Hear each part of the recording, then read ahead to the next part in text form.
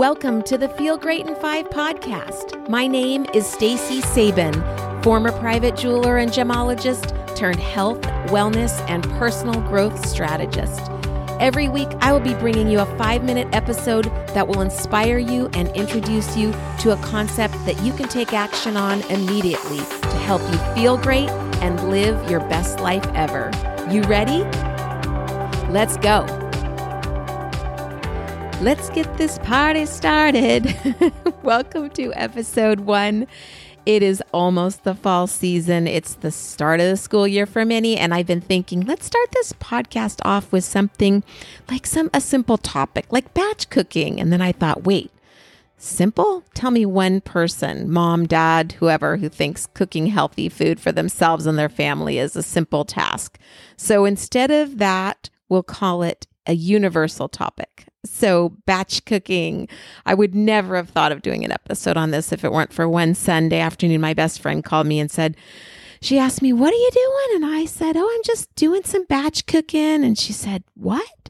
And I said, yeah, some batch cooking. And she didn't get it. So I thought, okay, I got to make sure everyone knows about this awesome time-saving tool. And it doesn't matter if you're single woman, bachelor, or mom of 6. Everyone can benefit from it. So what is it? Batch cooking is basically spending 2 to 3 hours on a Sunday or twice a week preparing a lot of food at once. So you're making multiple meals for throughout the week or even multiple weeks. So example, you double a portion of a typical meal you usually make and then reserve half of it for later in the week or putting it in the freezer for the following week.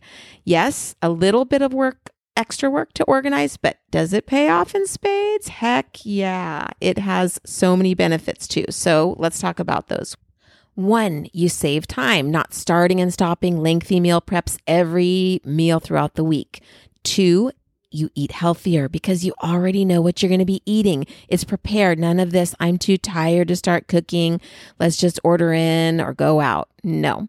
All right. 3, you cut down on food waste. And what does that lead to? 4, saves you money. So less time, better health, less food to buy and waste. That saves you time and money. Okay. So how do you do it? If you go in with a plan, that's when you really get paid the enormous benefits.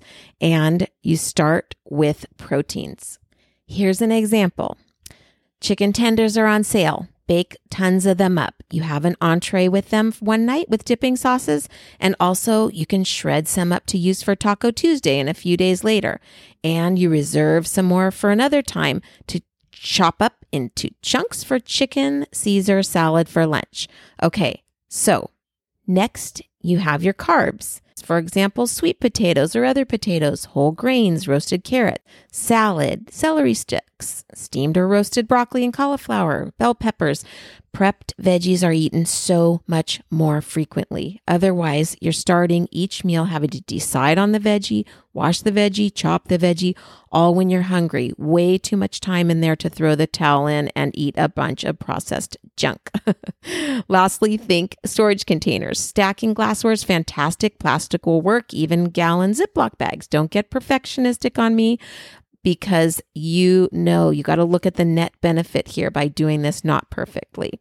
Okay, cool tip. If you're a salad eater for lunch, this may sound weird, but you can make a rockin' layered salad in a mason jar. Yes, layered salad ingredients in a mason jar. It stays so fresh. Put everything in there except the dressing. Okay, you getting this? I know it sounds so practical that it makes you wonder why you haven't been honing this craft the last decade. I understand. I think the same thing. But we're going to wrap this up with an action step. First, decide on one thing, one item you're going to batch cook that will save you time next week. You can hook up with a friend for accountability if you want. Each of you commit to just one thing to batch cook. Start small. You don't have to bang out 5 sheets of stuff. An example would be cook up some steel-cut oatmeal, scoop it into muffin tins, sprinkle on some cinnamon and raisins, freeze them, boom, making it easy. Okay, if you want to get a bunch of easy suggestions and tips, go grab my batch cooking for beginners sheet, totally free. You can grab it on my website, feelgreatin5.com. Okay, guys, that's a wrap. I can't wait to see you in the next episode. Thanks for listening, guys. Go grab my batch cooking for beginners sheet on feelgreatin5.com. You are going to rock it, and I can't wait to talk with you next week.